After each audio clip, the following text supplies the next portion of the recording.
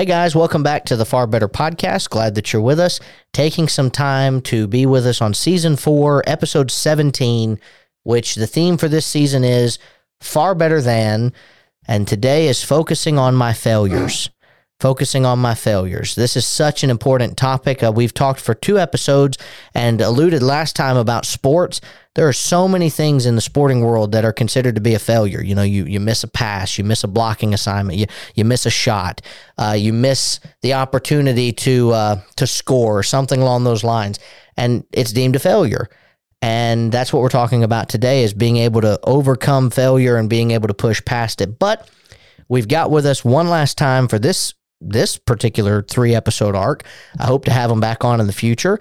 We have Josh Walker and Cody McCoy, and we're going to start with Cody. What I've done in the past, I told them off the air, is I like to find out maybe some quirks about them, something that maybe they could tell that people would find interesting or maybe they wouldn't know. And I gave them an example that most of you don't know. I have an inflatable Spider-Man in my office. It sits up on one of my bookshelves, and I won it, I think, during Foundations one year. We went to Golf and Games, and I won the ability to pick something, and Adam wanted the Spider-Man. And then he said, "Daddy, you can keep it."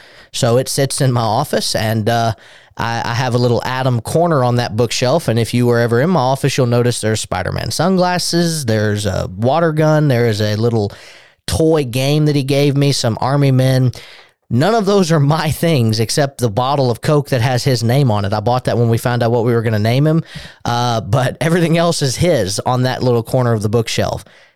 If you come in here and you act like it's mine, we can't be friends. But we're going to start with Cody, and we're going to ask Cody to tell us something about him that maybe people wouldn't know or something that he just thought would be interesting to share. Cody, go ahead.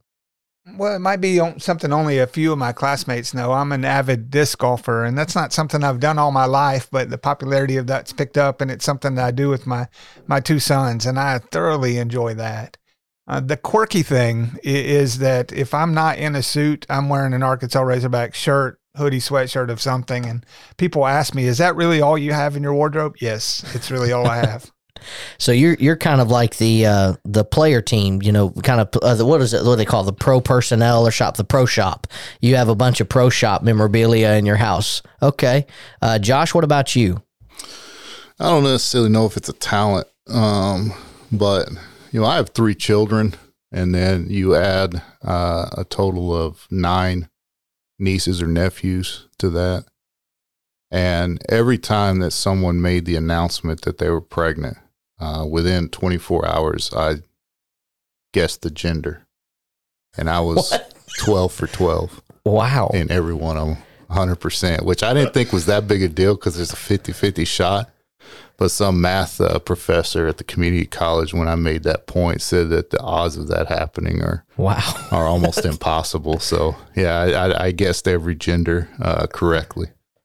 For all my kids and my nieces and nephews. So when y'all look in the show notes and you see Josh Walker's email and you're looking to find out the gender of your child, wouldn't hurt to shoot him an email, but it has to be within the first 24 hours of you making the announcement. I don't make any guarantees now. I'm sticking with the 12-0 record. There you go. I don't guess anymore. Yeah, that's my dad played Madden against me one year and he won and he said, "I retire. That's it. I'm done." And I don't really appreciate that. It's not within the spirit of the sport to retire after you win one time.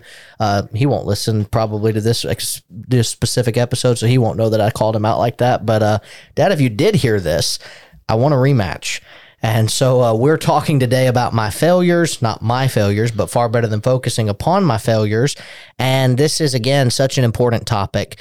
I can think of no better way to close out our 3-episode arc with these 2 gentlemen than to talk about that specific subject, because as a preaching school student, you go through a period where you might feel like you've made some failures in your time here. You know, you miss a memory verse, you miss a assignment that, you know, you thought you had nailed, and then you get it back and Brother Mosier has said, "No, that's not what I thought you were going to do." I can remember working on a paper. I turned it into Brother Mosier, and he marked out the first 5 pages and said, "I don't know why you wrote that. That had nothing to do with the topic." I felt like a failure in that moment. And so as we think about failure, there's a lot of different ways you can quantify and define it. But the first question I've got is, how can failure negatively impact the Christian's life? I think by having that first failure, we opened the show up talking about sports, and even my son, who's a really good disc golfer, but if he misses a putt, it's going to affect his next shot. Yeah. And then if it affects his next shot, then it's going to affect the one after that. He doesn't have this clearing mechanism yet. And so you try to talk them through that, or the guy on the basketball court that misses the shot and then it turns into where he's 4 for 30 that night. It happens for the Christian. When we have a failure, it doesn't have to mean that you just give up on it. The illustration that was shared with me in management and growing up in that was, just because you have a flat tire doesn't mean you get out of the car and slash the other 3. Yeah. There has to be something in our life that tells us, okay, it's a failure.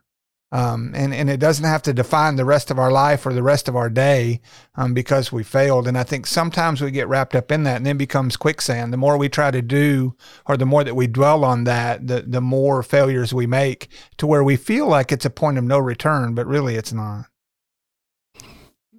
Yeah, that's a good point.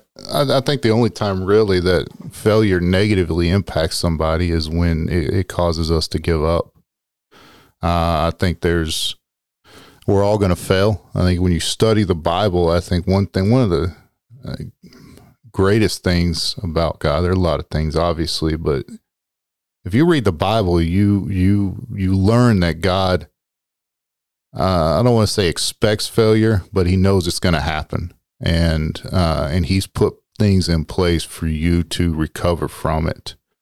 I often think about the trial of Jesus and the apostles. And if you read that, I mean, there's failures all over the place. The main two are probably Judas and Peter. Peter denied him. Judas betrayed him. And it's not the failures that necessarily define these two individuals. It's how they reacted to their failures. Judas went out, unfortunately, and hung himself out of guilt. Peter, I'm convinced, had the same amount of guilt, but ends up, being someone that everyone admires. And I'm convinced that had Judas handled his failure the same way Peter handled his failure, then we'd be talking about Judas in a whole different light right now. It's not the failure that defined them, it's how they reacted to it. Some of the best lessons learned, at least for me personally, have been through failure. And successes are good, and I try and build on those and take from those what I can take. But I think the most I've ever learned in my life overall has been through failures. Yeah, and I mean, you mentioned going 4 for 30, Cody. That's definitely a night where you would not want to meet the reporters after to talk about the night you had on the court. But so much of our lives have been built off of good percentages. In basketball, you want to have a good free throw percentage. You want to be able to have a good 3-point percentage if you pull up from 3 to shoot. You want to be a guy that's very accurate with his passes. And they end your season. They take a human being's life, and I'm guilty of doing this because I'm a big football guy, and they make it all about numbers. And then an NFL team or a sports organization determines whether you get signed again or not based on those numbers. And I think football right now is probably the most guilty. I often look at the quarterbacks that get drafted, and then the teams do nothing to help them, and they're failing. They're not doing well. And then the team says, well, guess he was just a bad quarterback. Maybe, just maybe, he lacked a couple of things that would have helped him. And maybe you threw him to the wolves because he didn't have an offensive line. He didn't have a good running game, didn't have a good receiving game. Maybe the defense was terrible and he had to be on the field all the time. And the more you're on the field trying to play catch up, the more likely you're going to throw an interception or fumble or have a turnover. All of those things are never considered because the team at the end of the day is right, no matter what you say. And fans can have outrage and outcry, but we're recording this 2 days from the NFL draft. And I guarantee you, during this weekend that's coming up, there's going to be at least 1 or 2 teams at the very minimum that are going to make a decision to draft a specific position that they don't need to draft, but they're going to draft it because they haven't done well enough with the player they drafted a year or 2 ago.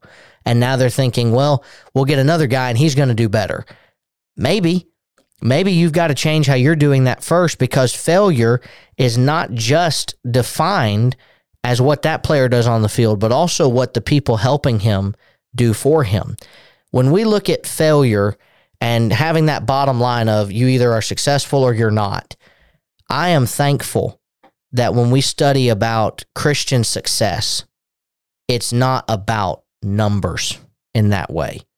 And we can argue, I guess, that it is about numbers. You know, you need to be at church, you need to make the services and do all of these projects and things. But ultimately, God's not going to sit there on the day of judgment with me in front of him and say, how's your free throw percentage?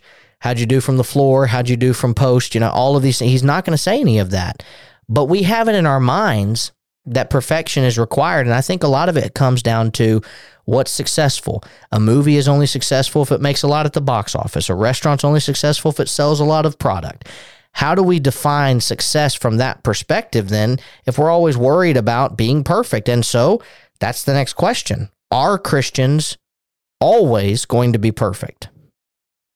No. Yeah, look, we know that. And the thing that's great about the lack of perfection in Christianity is we talked about failures in sports, and I love how we take worldly illustrations because it magnifies what God does for us.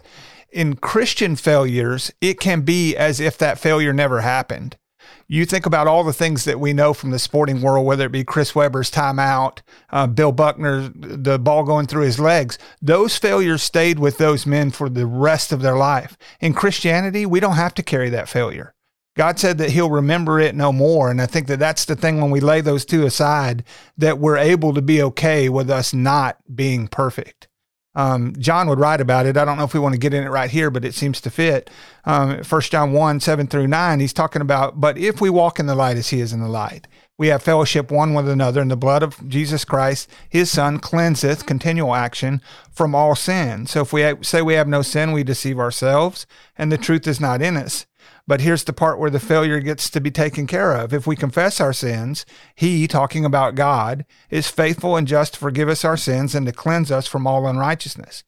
That's telling us you're not going to be perfect, and you don't have to be, but you have to be faithful. There has to be the effort that's put forth, and failure should sting for us. It's the only thing that will modify or change our behavior. A failure has to have sting to it, and I'm glad that it does. You know, that's a good point. To go to 1 John 1 and verse 8, John wrote by the inspiration of the Holy Spirit that if we say we have no sin, we deceive ourselves and we're lying, which indicates that there's that understanding by God. And I think that's probably where failure at times, at least from a Christian perspective, hurts, because we put God in the same category that we put the world or even our fellow Christians. And unfortunately, the world definitely, and sometimes those within the church, ridicule our failure to the point that it's almost as if they want us to fail. And from that standpoint, when the reality is God doesn't want us to fail, but he knows that at times we are, and he understands, and he gives us that way. And one of the beautiful things about the Bible is men who the Bible holds in high esteem, we learn about their failures as well. You know, Abraham failed at times. David committed adultery and murdered. That was a failure. You look at, we mentioned Peter earlier. He failed. Paul, he failed. Yet the Bible elevates these men as great men. And what it gives us is, one, they failed, and we can learn from that. But then it also tells us how they resolved that failure, how they came back from that failure. And it gives us that example that failure is inevitable, but it's not unconquerable. And there are positives that come from it. But like Cody said, you can come back from a failure and it almost be as if it never happened because positives come from it. I want to add one more to that. That list is pretty impressive, right? Because those have become heroes for us. But what about Samson, right? Every time that Samson comes up, we have about people, he's a womanizer and he was a hothead and he was always flying off the handle. But when you look in Hebrews 11 that we call our Faith Hall of Fame, who's there in verse 32? Samson's there. And it makes me change my mind about the way I look at those that are abject failures for the most part of their life, because we have to remember he judged Israel for 20 years and we get some snapshots and they were full of failures, but God remembered him in a way that he was faithful. Yeah, and if we're not careful, we're going to inadvertently call Jesus a failure too, because there was one thing that Jesus did not accomplish. The whole world did not follow him. That is something that Jesus did not do. He did not get that to happen. Of course, that was prophesied that it wouldn't, and Jesus knew that. But if the man of God, son of God, who is the most perfect person to ever walk on this earth, can give opportunity, the best preacher that this world has ever or will ever seen, can stand and proclaim in John chapter 6, verses 60 all the way to 65, all of these truths, and then many people walk with him no more. Jesus could have gotten the rest of his days and said, I'm a failure. That's not what he said. Jesus understood that it's free will. Man has a right to choose whether he's going to serve God or not. What Jesus did was successful, same as Noah was successful, same as the prophets were successful, because they gave opportunity. And when we get too bogged down with the numbers of things, how many conversions has that preacher had? How many opportunities has he seized and been able to convert, the denominational people of our world? We don't hold Jesus to that standard. And my goal as a preacher, and your goals as preachers, and your goal as a Christian, you listening, is to imitate Christ, 1 Corinthians 11:1. And if I imitate Christ, and that means I'm going to have people that will hear what I say, they're going to hear what Jesus said, and they're going to walk no more, and they're going to turn away and leave. And I can sit down in the easy chair that night and say, I'm a failure. But I never saw Jesus do that. I saw Jesus understand, though it broke his heart that people left, he couldn't get everybody, because people have free moral agency to choose where they're going to go, which leads us to this last question, the ultimate failure. In the sporting world, probably the ultimate failure is differently defined depending on the person you talk to. I think if you talk to Dan Marino, he would say in some ways he considers his career to be a failure because he never got to a Super Bowl. But I think if you also talk to some other players like the Buffalo Bills, who went to 4 straight Super Bowls and lost every one of them, they're probably going to tell you we were a failure because we got there and we couldn't finish. And so the ultimate failure might be differently defined. Some players might say, I was good, but I wasn't great enough to make the Hall of Fame. Knew I wasn't going to win a Super Bowl. I was on a terrible team. But I just didn't do enough to make the Hall of Fame, and therefore my career was a failure. Or a player gets injured, and he's often not able to make it onto the field, and after 5 seasons, he's out of the league. I think the average NFL career is 4 years. And it gets shorter, it seems, every year is when we talk about it. Because I remember a couple of years ago, it was 7. Or not a couple, but about 10 years ago, it was about 7 years is what the number was. And it was a little shorter depending on the position, but now it's at 4. And it gets shorter and shorter, which means you've got maybe 4 years to make an impact. That is 1 NFL contract if you were drafted. If you're not drafted, it's even less time. And the ultimate failure can be defined so differently throughout the sporting world. Christians do have an ultimate failure. What is it? I guess we could wax eloquently about this, but I'll credit my thoughts and my quote to Glenn Colley. In 1996, had gone off to Freed Hardeman. I've been a Christian for 2 years, but knew that if I wanted to get married one day, I should go where the Christian women are. And I would come back home. He was preaching at the Collierville Church of Christ here in Memphis. And he would sit the young people down on their front pews for their pew packers. Kids sing is what they call it. And he would ask them at the end of every Sunday lesson before he would start the Sunday evening service, what is true success? And the children would answer, living your life and going to heaven. And then he would ask them, what is true failure? And they would answer, living your life and not going to heaven. And that's as simple as it gets. And it's something that we've taught our children from the time that they were able to speak and understand. It's even on our refrigerator here at the school. It goes with us everywhere. And what I'm trying to tell my children is, you do whatever it takes to go to heaven. That's a great point. And we've been talking about how, failure is expected, and it's not the end all be all that we can recover from failure and are expected to recover from failure. I think we have a danger, though, that we get complacent with failure, or we get complacent in the sense that we start to gauge what's failure and not failure by the world's standards. And that's been touched on a little bit is when you talked about Christ being a failure. By the world's standard, you could say he was, because the world is not looking at the things that matter. He wasn't rich. He wasn't a king. He didn't rise to power the way the world would expect him to. But the reality is he's the most successful person ever walked the face of this earth. He accomplished the greatest task that's ever been accomplished on this earth. And so I think from a failure standpoint, one, we need to define what true failure is. I can be homeless. I can have no money to my name, and have nothing as far as an impact left on this world by the world's standards.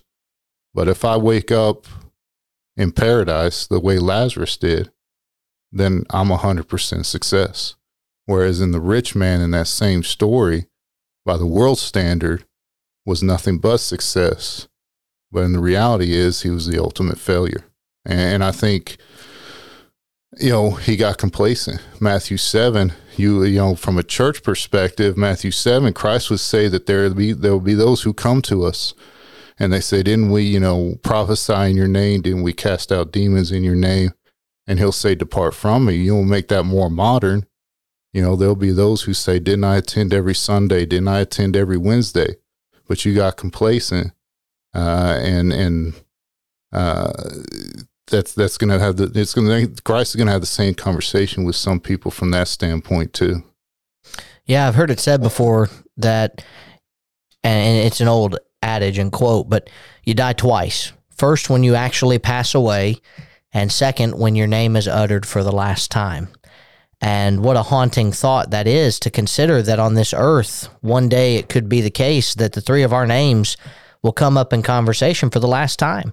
That's hard to imagine living right now. And though some of us are older than others, and some of us have been on the earth longer, and maybe feeling more, like Cody mentioned, we might wax more eloquently about the fact that life is fleeting. It's still haunting to think that one day our name will be uttered for the last time. And so much of life is spent trying to make an impact to where our name will last forever on this earth. As long as it's lingering, people will talk about the impact that we made. I think about your dad, Josh, and Brother Garland Elkins and Curtis Cates and so many other names we could mention. I can get on YouTube right now and plug in a sermon they preached and watch it. I watched the Phil Donahue show the other night. I've heard your mom, Josh, walking in on during the day and hear her listening to your dad preaching, and the impact continues. That's a life that's successful, not because they preached, but because here it is, and like the Bible said, he being dead yet speaketh. And here they are continuing to make an impact past the time that they've had on this earth. But there is a problem with that phraseology, because in truth, there is a second death. It's real. It's active. It does happen. And right now, there are people that are experiencing that, just like the rich man in the story of the rich man and Lazarus, who at this very moment is in torment. And that second death is far worse than my name ceasing to be brought up ever again. That is ultimate failure, like we're talking about defining. And I can think of no more horrible way to have my legacy on this earth be somebody that made a big impact from the physical side of things. But past that, that's it. This week, Elon Musk bought Twitter. Cool. That's really neat that he was able to do that. $44 billion deal at the time that I read it, at least that's what it said. And yet, if that man doesn't change his life, he will go down in the true history as a failure. Man that had $44 billion to his name as a failure. True success and true failure are not how the world define it, which means as preachers, we need to be careful that we're giving the right things when we preach and stand and proclaim. Elders, of course, need to be making sure that they hold the members accountable to following what the Bible says. Deacons need to make sure that they serve in such a way that encourage other people to serve. Members need to be making sure that they're trying to live for God. Ultimately, as well, mothers and fathers, brothers and sisters need to be looking out for their loved ones and pushing them, saying, come on, let's go. We can make it. We can make it. I'm really thankful to have had these two gentlemen on the podcast with me. I haven't known them for very long. I've known of Josh for several years and gotten to see Cody sometimes throughout the history of my life, but I've really gotten to gain a respect for them as students of the gospel as they've been finishing up their 2 years here. And I know they would tell you, if you want to reach out to them, like we mentioned in the first episode, they'd be happy to talk to you about their time here. And I know that they have been quoted as having said they'd do it again in a heartbeat. And school is not always the easiest thing to do, but the blessing is when you finish, I've hardly heard from people who come here and they really buy into what is being done. I've hardly heard from them, I'd never do it again. Oftentimes, some of them even say, can we just please start over the 2-year program one more time and just do it one more time? I might have missed some things. I dropped a pen. I need to go back and get some notes. I missed the camaraderie. And you wake up one day and you realize you're 7 years away from your class, and that's hard to believe. But I'm thankful to have had these gentlemen on the podcast with me this week. Their information's down in the show notes. Lord willing, we'll continue on with our theme of focusing on different things that need to be considered. And next time we are together, we're going to have Drew Suttles and Jamison Stewart.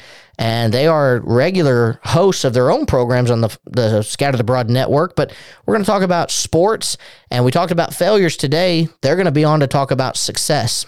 And so I hope you'll tune in for that and be a part of the episodes that we have planned coming up after this. Until then, let's make sure that we please God now, so our eternity is far better. What's up, guys? It's Caleb and Michael over here from the Scattered Abroad Network, and we just wanted to say thanks so much for listening to this episode. Yeah, we're so thankful to the East Hill Church of Christ for overseeing this network, and we're grateful to God for this opportunity. And don't forget, you can check out our show notes below for all of our social media links, email address, website, and we have a monthly newsletter, so don't forget to sign up for that. Please remember to leave us a rating or a review on whatever platform it is that you use, and please continue to keep our network in your prayers. As always, thank you again so much for listening. Be ready tomorrow. We have brand new content coming out here on the SAN. Thanks so much, and God bless.